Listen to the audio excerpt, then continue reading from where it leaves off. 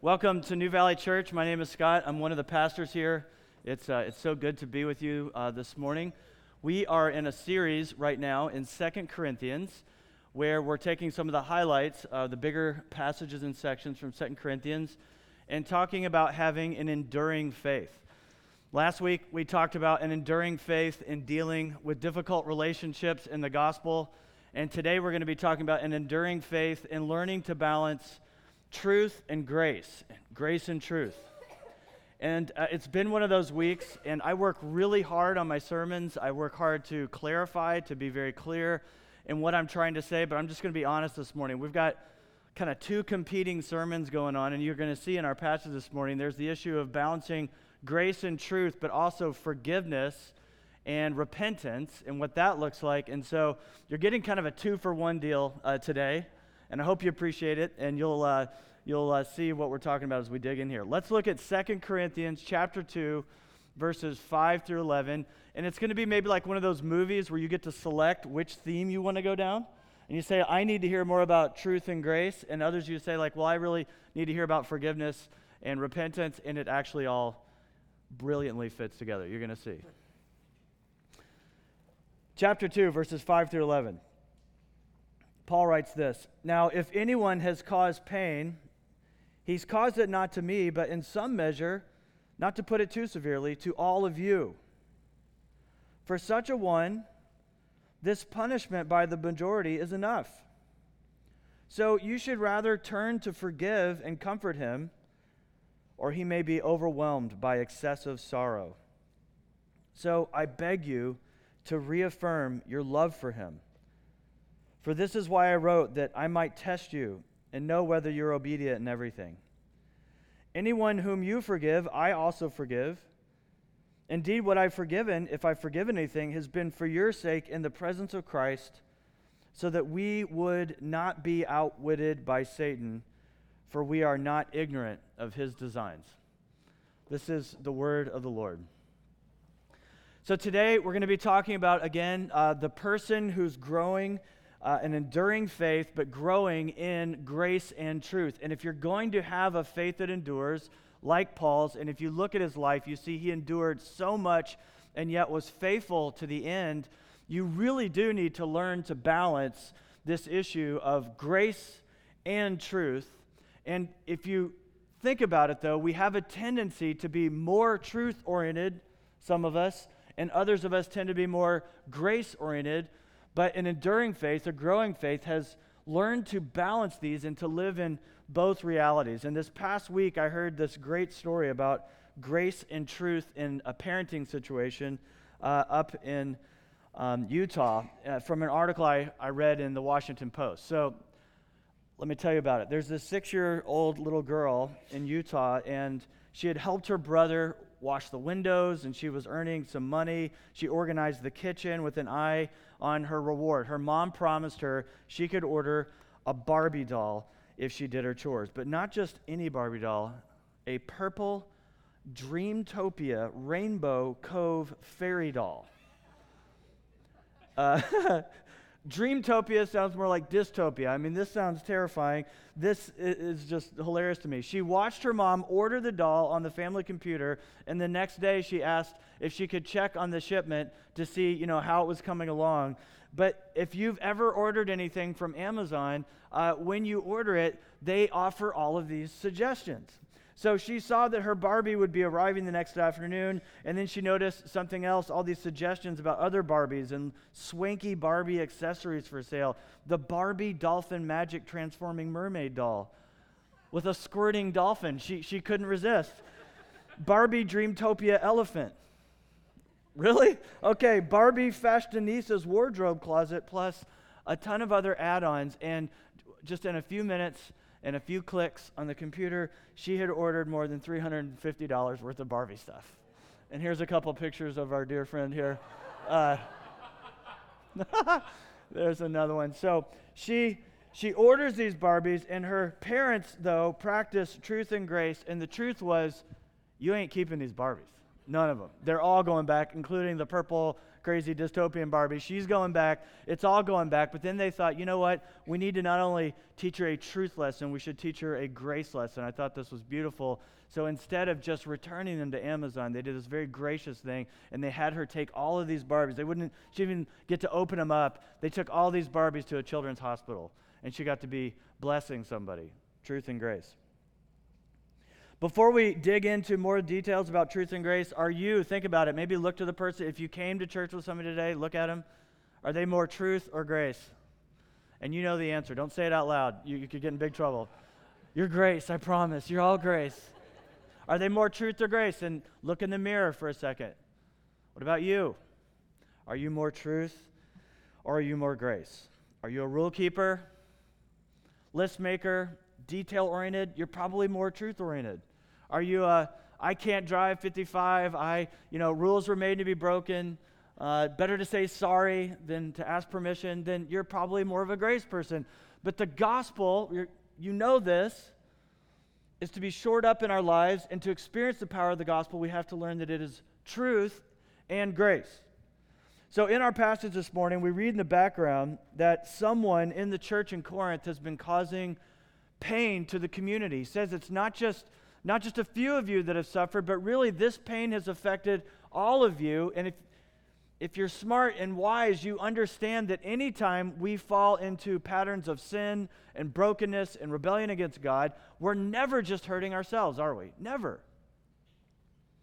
I want to believe it's privatized. I just want to believe that I can compartmentalize my life and just be like, this is only about me. You too, that this only impacts me, but you know that's not the case. Even inward heart dispositions like anger and pride or lust or covetousness, things that we think are just about us, it always impacts other people. It always impacts the community. And Paul says, look, this pain that someone has caused is not just affecting you, it's affecting the whole community. And the good news is this, though. It's not just our sin that affects the whole community, it's also our holiness. And that's good news. As God grows his grace in us, when God's goodness begins to be worked in our life, that has a communal impact as well. What did the church do about this man who'd caused pain? Well, they were punishing him, it says. The majority was punishing him. They were practicing some sort of church discipline, probably having removed him from their fellowship. But Paul believes that this person has now expressed repentance and true sorrow for his sin, and that the church now should move from a stance of truth to a stance of grace and forgive him. And he's fearful that if they don't, that his sorrow will be too excessive and that he won't be restored to faith and walk with Jesus again. Who is this person? What did this person do? And in 2 Corinthians, he does not spell that out. We don't know the details at all about what happened, but a lot of commentaries and commentators and Bible theologians and so forth believe that the person he's referring to might be the same person that he talks about in 1 Corinthians chapter 5. And we read about him in chapter 5, verses 1 through 2, where he says this: it's actually reported that there's sexual immorality among you, and of a kind that's not tolerated even among the pagans in the Roman Empire. For a man has his father's wife, and you're arrogant about it. And ought you not rather mourn this? Let him who has done this be removed from among you. So originally in 1 Corinthians, we're in 2 Corinthians right now, there's this story where a man has had an intimate relationship with his stepmother, and yet the congregation is, instead of dealing with it from a truth perspective, is only handling it out of grace, and Paul is talking to them about that. He confronts them saying, look, you're being all grace in this moment, but the gospel is also truth. The gospel is grace and truth, and we know that. John 1 tells us about Jesus, and the Word became flesh, dwelt among us, and we've seen his glory. Glory is of the only Son from the Father, full of what? Full of grace and full of truth. So in 1 Corinthians, Paul confronts them because they're living as if the gospel is grace but not truth, and that leads to license and to grace abuse. We know that we can abuse grace. Some of you don't. Some of you are so hardwired towards being rule followers and rule keepers, but battle the grace abuse, and some of us kind of have this feeling of like, this is the perfect relationship, me and Jesus. I love to sin. He loves to forgive. He's full of grace. This is incredible. I keep on sinning. He keeps on forgiving, and he's glorified because I sin, he forgives, he died on the cross. This is a beautiful relationship. I get to keep doing what I want. He keeps forgiving, and yet Paul tells us in other places, like, should we sin so that grace may increase? No, may it never be. Grace abuse. Paul tells us in 2 Corinthians 5 that, we're new creatures in Christ, and he's challenging them. But conversely, truth without grace is legalism. Grace without truth is license. It diminishes the gospel. It diminishes growth in our life. But we also know how insidious and difficult and sinful the opposite is. And many of us have been so hurt by this that grace without truth is a problem, but truth without grace may be even a larger problem. And I have talked to so many people about their story of faith, and I know many of you can relate to this.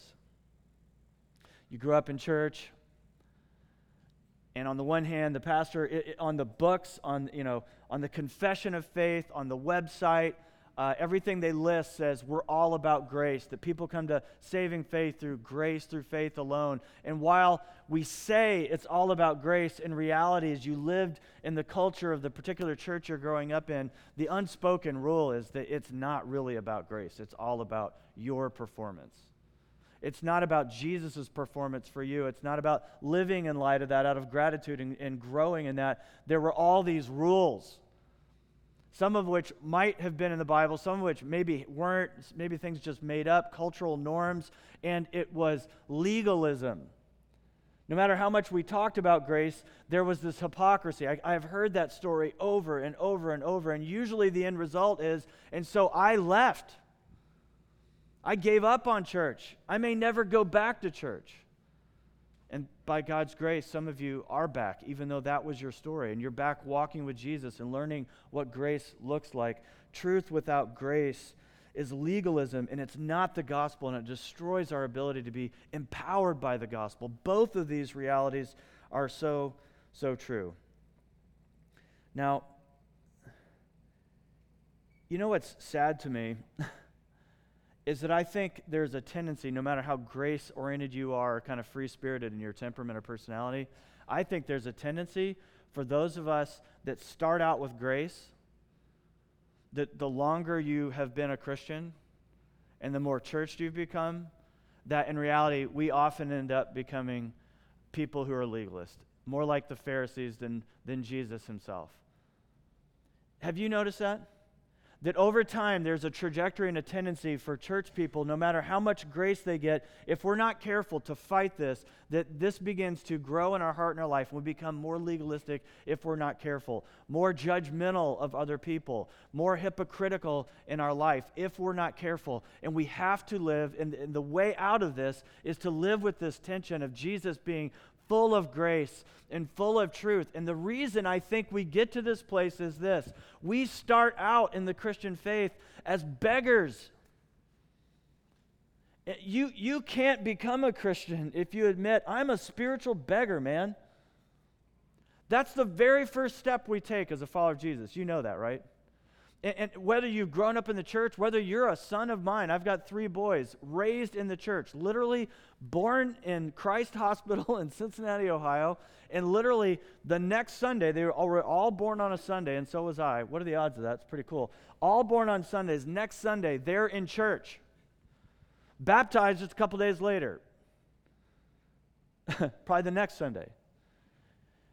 And yet they must come to know Jesus. They must get to a place where they see themselves, even though they're covenant children raised in the church, they've got to get to the point where they say, I'm a beggar in need of Jesus Christ, and I'm a spiritual beggar, and I need him. I'm desperate for him, and without him, I have no hope except in his saving grace and mercy. That's how we become followers of Jesus. That's how faith comes into our life. That's how we're born again, by grace through faith alone. And it has to be your faith.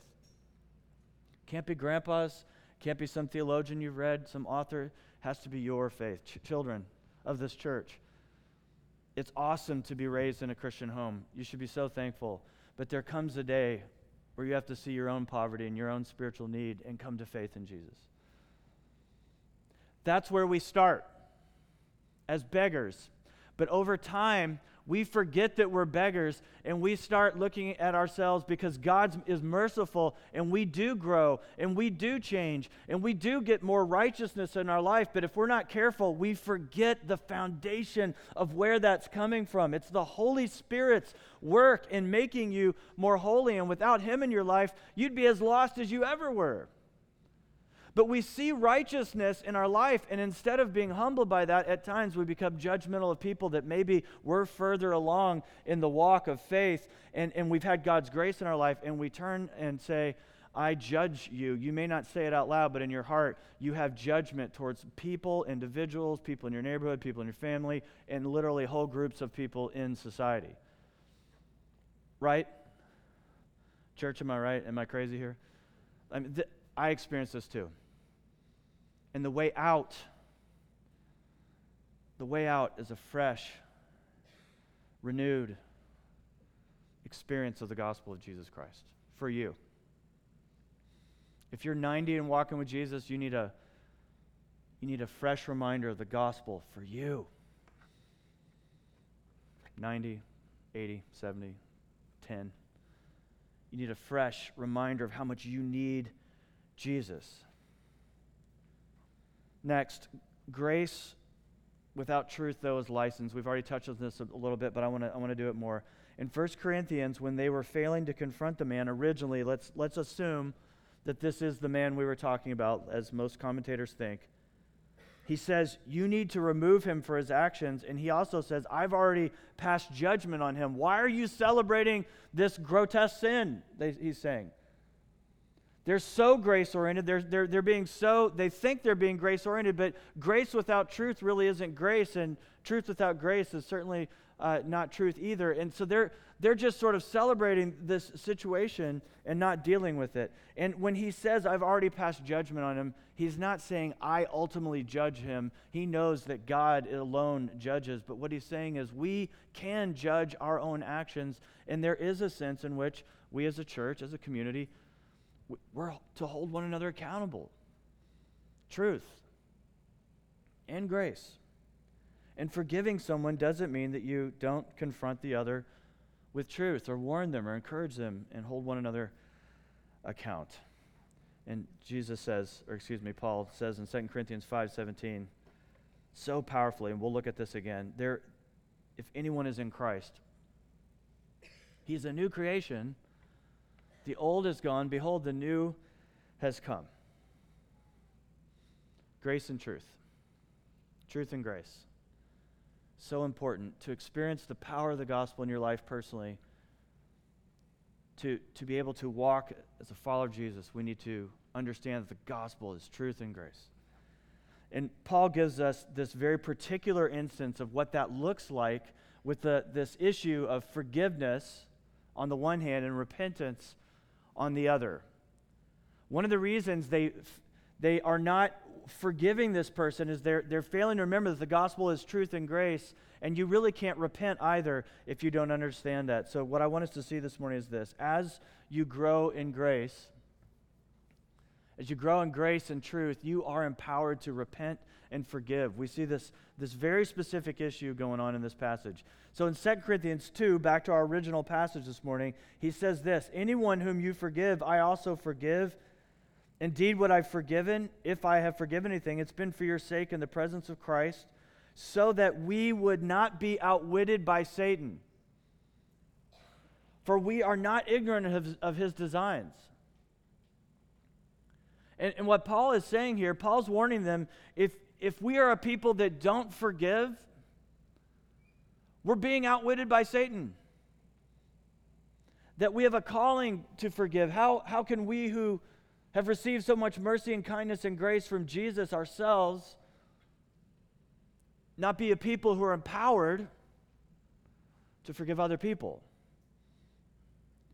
Paul warns them if they don't forgive the one who is truly repentant, then Satan is outwitting them. He's beating us. He's outmaneuvering us when we fail to live in both grace and truth. He gets a foothold if we don't forgive. But on the other side, if you're the person caught in something, he gets a foothold if we don't repent. And to truly experience the fruit of forgiveness requires repentance at some level. I mean, we try to forgive some folks, and you're called to forgive whether people repent or not, but to have a right relationship with one another and to be restored, obviously there needs to be not only forgiveness, but also repentance on both sides. And we need truth and grace to get there. Otherwise, Satan gets a foothold, and we are outwitted. At first, they celebrated how gracious they were being. They were all grace and no truth with this individual. But forgiveness, friends, is rooted in truth and grace. A lot of you are fearful of forgiving, and you don't want to do the hard work of confrontation, of saying a hard thing to somebody. But forgiveness, please know this, is not simply looking the other way. That is not forgiveness. Forgiveness is not excusing something that somebody's done. It's not excusing a harm, an abuse, a wrong, a sin. It is not looking the other way. It is not just pushing it under the rug. And let's face it, many of us temperamentally, we don't like going there. We don't like confronting. We don't like having that hard conversation. And what if they don't accept this? What if they don't listen, et cetera, et cetera, et cetera? And so we just avoid that and say, well, I've forgiven them. But forgiveness is rooted in the truth, which leads us to do the hard thing, which would be this: to talk to this man, to call him to account, to say, we love you too much to let you remain in this unhealthy relationship. It's going to destroy you, your family, that woman's family. It is your family. This is a thing that is so unhealthy. Not even the Romans do this, Paul says. And they thought, oh, we're being so gracious by ignoring it, but that's not true forgiveness. They needed truth to actually forgive, which involved confronting. How about you? Forgiveness. Do you run from the hard conversation? Do you run from naming that thing that the person did? Forgiveness, obviously, we know that to forgive someone requires grace, obviously. I mean, that part we get. That I extend you forgiveness because of the grace Jesus has given me. It absolutely requires grace, but it requires truth. Where we confront, where we say the hard thing, it takes grace and truth to forgive. And it also takes grace and truth to repent. Paul later in chapter 7 of 2 Corinthians says this, and this word repentance is a biblical term, and it's a very important one, and it literally means to turn around, to do a 180. And again, like faith in Jesus, we mentioned earlier, humility, saying, I'm a beggar. That's what repentance is. It's getting to the place that you're willing to admit that I have to turn from my rebelling against God, which is what sin is. I'm going to build my life apart from the will of God and just do what I want to do. And repentance is turning from that and saying, no, I'm now wanting to walk in. None of us do this perfectly, of course, but I'm wanting to turn and walk into the life that God has for me. His will, not my own will, and I'm going to walk in that. That's what repentance is, and it requires grace and truth. And Paul talks about in 2 Corinthians 7, verse 10, this: for godly grief produces a repentance that leads to salvation without regret, whereas worldly grief produces death. Godly grief, true repentance, true sorrow for sin leads to what? We're the Presbyterians who clap. So like we actually show up to church and are ready to smile and respond. Like godly grief, true repentance leads to what? Thank you. and worldly grief, faking it, not really repenting, not really, leads to what? To death. Thank you. You have godly grief. Paul says that when someone is caught in sin, there's two types of grief, and you know this. You've experienced it. You've been both probably, and you've definitely seen it in other people's lives. You know the difference in your own heart when you have worldly sorrow, where what? You're just sad for being caught. Sad for the consequences. Grieving because this is horrible. I'm in emotional jail now. I am confined. I'm facing consequences for my actions. And you can begin to see in the fruit of somebody's life whether they're experiencing worldly grief or godly grief. Godly grief, though, is different because it's sad not simply for being caught, but sad for sin itself.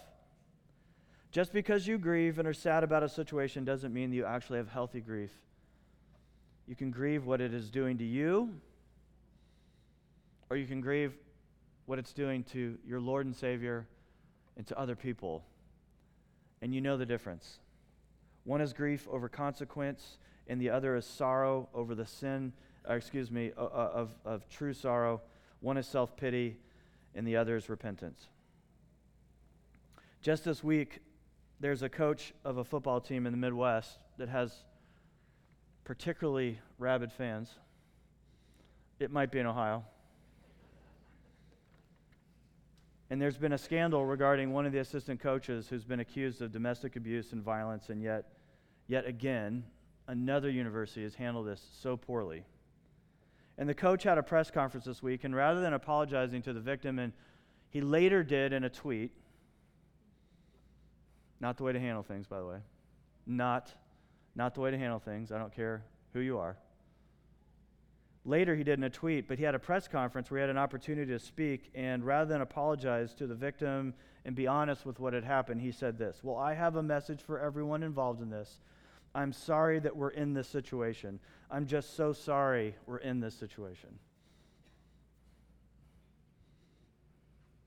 I don't care if you're the biggest fan of this team or not. And I was listening to sports radio like I do every week, and even the most rabid fans are saying, "This is wrong." And the sports commentators sounded like biblical preachers, and they're going, "There's a difference between worldly grief and true sorrow, godly sorrow that leads to repentance." That's not what they were saying, but that's exactly what they were saying. They're saying the exact same thing Paul says. There is true, heartfelt sorrow and repentance, and there's that. One leads to life, and one leads to death. And to do either, you need truth and grace. The reality is with the gospel, friends, you can't have the good news about Jesus until you've wrestled with the bad news. The gospel doesn't make sense to you until you first wrestle with the bad news, the truth of it. To get to the grace part, the beauty, you have to work through the truth, which is this: for all have sinned and fallen short of the glory of God, yourself included. And when you get to that and you can say, "That's true of me. I don't have to worry about you. That's true of me." Then you can repent because you're dealing with your own stuff. And one of the big differences between godly sorrow and true repentance is this: you quit blame shifting. Blame shifting is when you say, "Look, yes, of course I did this," but there's always this huge but where you say, "But I got to tell you the 15 reasons why, and it was this, and I was tired, and I was sad, and you know my temperament, and I get my blood sugar's low, and whatever. We quit blame shifting. You caused it, they caused it. And say, but at the root of it, all have sinned and fallen short of the glory of God, and I am responsible for this. I can at least name this. This is what I am responsible for, and I'll own it. And in counseling, and in my own life, in my own marriage, in my own heart, I know I'm ready to deal with something when I'm willing to own it. And there isn't this litany of but, you know. And even if I'm not responsible for all of it, I can own the part that I am responsible for and own it. Repentance. It takes truth. All have sinned and fallen short of the glory of God. Even if you've been walking with Jesus for 50 years, you're still broken, fallen, in need of Jesus. Repent. But the thing about repentance is, it's not completed until you enter into the grace side of things. Some of you are so grace-oriented, you don't ever think about holiness or walking with God, but some of you are so law and rule-oriented that you have such a difficult time of entering into God's grace. But repentance is truth. I'm broken, fallen, sinful. All have sinned and fallen short of the glory of God, but it's also grace. And here's the thing, it's not completed until you go to Jesus with that. Amen? Paul said this about this community: You were right to discipline. I told you in my first letter, why are you putting up with this? On the other hand, he repented. He repented, and they didn't want to receive him and forgive him and let him. And he said, I'm fearful that he'll have excessive sorrow and never come back to a full right relationship with God and walk with him. And some of you have excessive sorrow, but listen, repentance is not done until you get to the place where you say, I will arise and go to Jesus. And he will embrace me in his arms. And in the arms of Jesus, there are what? 10,000 charms. There's grace upon grace. Every single sinner that truly repents out of truth, not just false repentance, but a true repentance, on the other side is always grace. And some of you avoid God every time you sin, especially those sins that we're bound up in and we have a difficult time with, and we repeat, and you say, I'll never do that again, I'll never do that again, but then you do that again. And then what do you do? In that moment, what do you do? You go to the truth and say, here I am again, and this is wrong, this is sin, this is broken. But many of you stay right there, and you flee from Jesus, and you give it a couple weeks, and you think, if I can just get some more obedience in the next couple weeks, maybe I can go back to him. But I'm telling you, it's truth. You are broken, you are sinful, that was sin, you don't have to deny it, but it's grace. And in that moment, right there, don't flee from Jesus, run to him in that moment, right there in that moment, in that place that's awful that you keep saying, I'll never do again. Even then, in that moment where you've returned to it yet again, when you repent, go back to him. And there, you'll find his loving, gracious, open arms and remind you that, yes, I am working in your life. And Philippians is true of you, that he who began a good work in you, I'm completing it by the day of Christ Jesus. But walk with me, child. Walk with me. Stay close to me. So much going on in this passage. But friends, just think, if we were empowered to walk in truth and grace and truth, never making excuse for sin for ourselves or for anyone else that walks with Jesus, but grace, not feeling like I have to be the moral police of the universe and accusing everyone else in their judgment. Truth and grace, walking in that balance of truth and grace. And also, can you imagine if you were empowered by the Holy Spirit to be a person who was able to forgive out of truth and grace and truth, and a person that was able to live a life of repentance out of grace and truth? Can you imagine what that might do for your relationships? What would your marriage look like if you're able to repent and forgive because of truth and grace? What would your relationship with your children look like if you were able to live and be empowered by truth and grace and be able to forgive and repent? At work, in your neighborhood, but mostly these close relationships of family, marriage, children, parents, grandparents, these close-knit relationships that are often so broken and so difficult. What would it be like if we were empowered to live out of the gospel? Let's pray.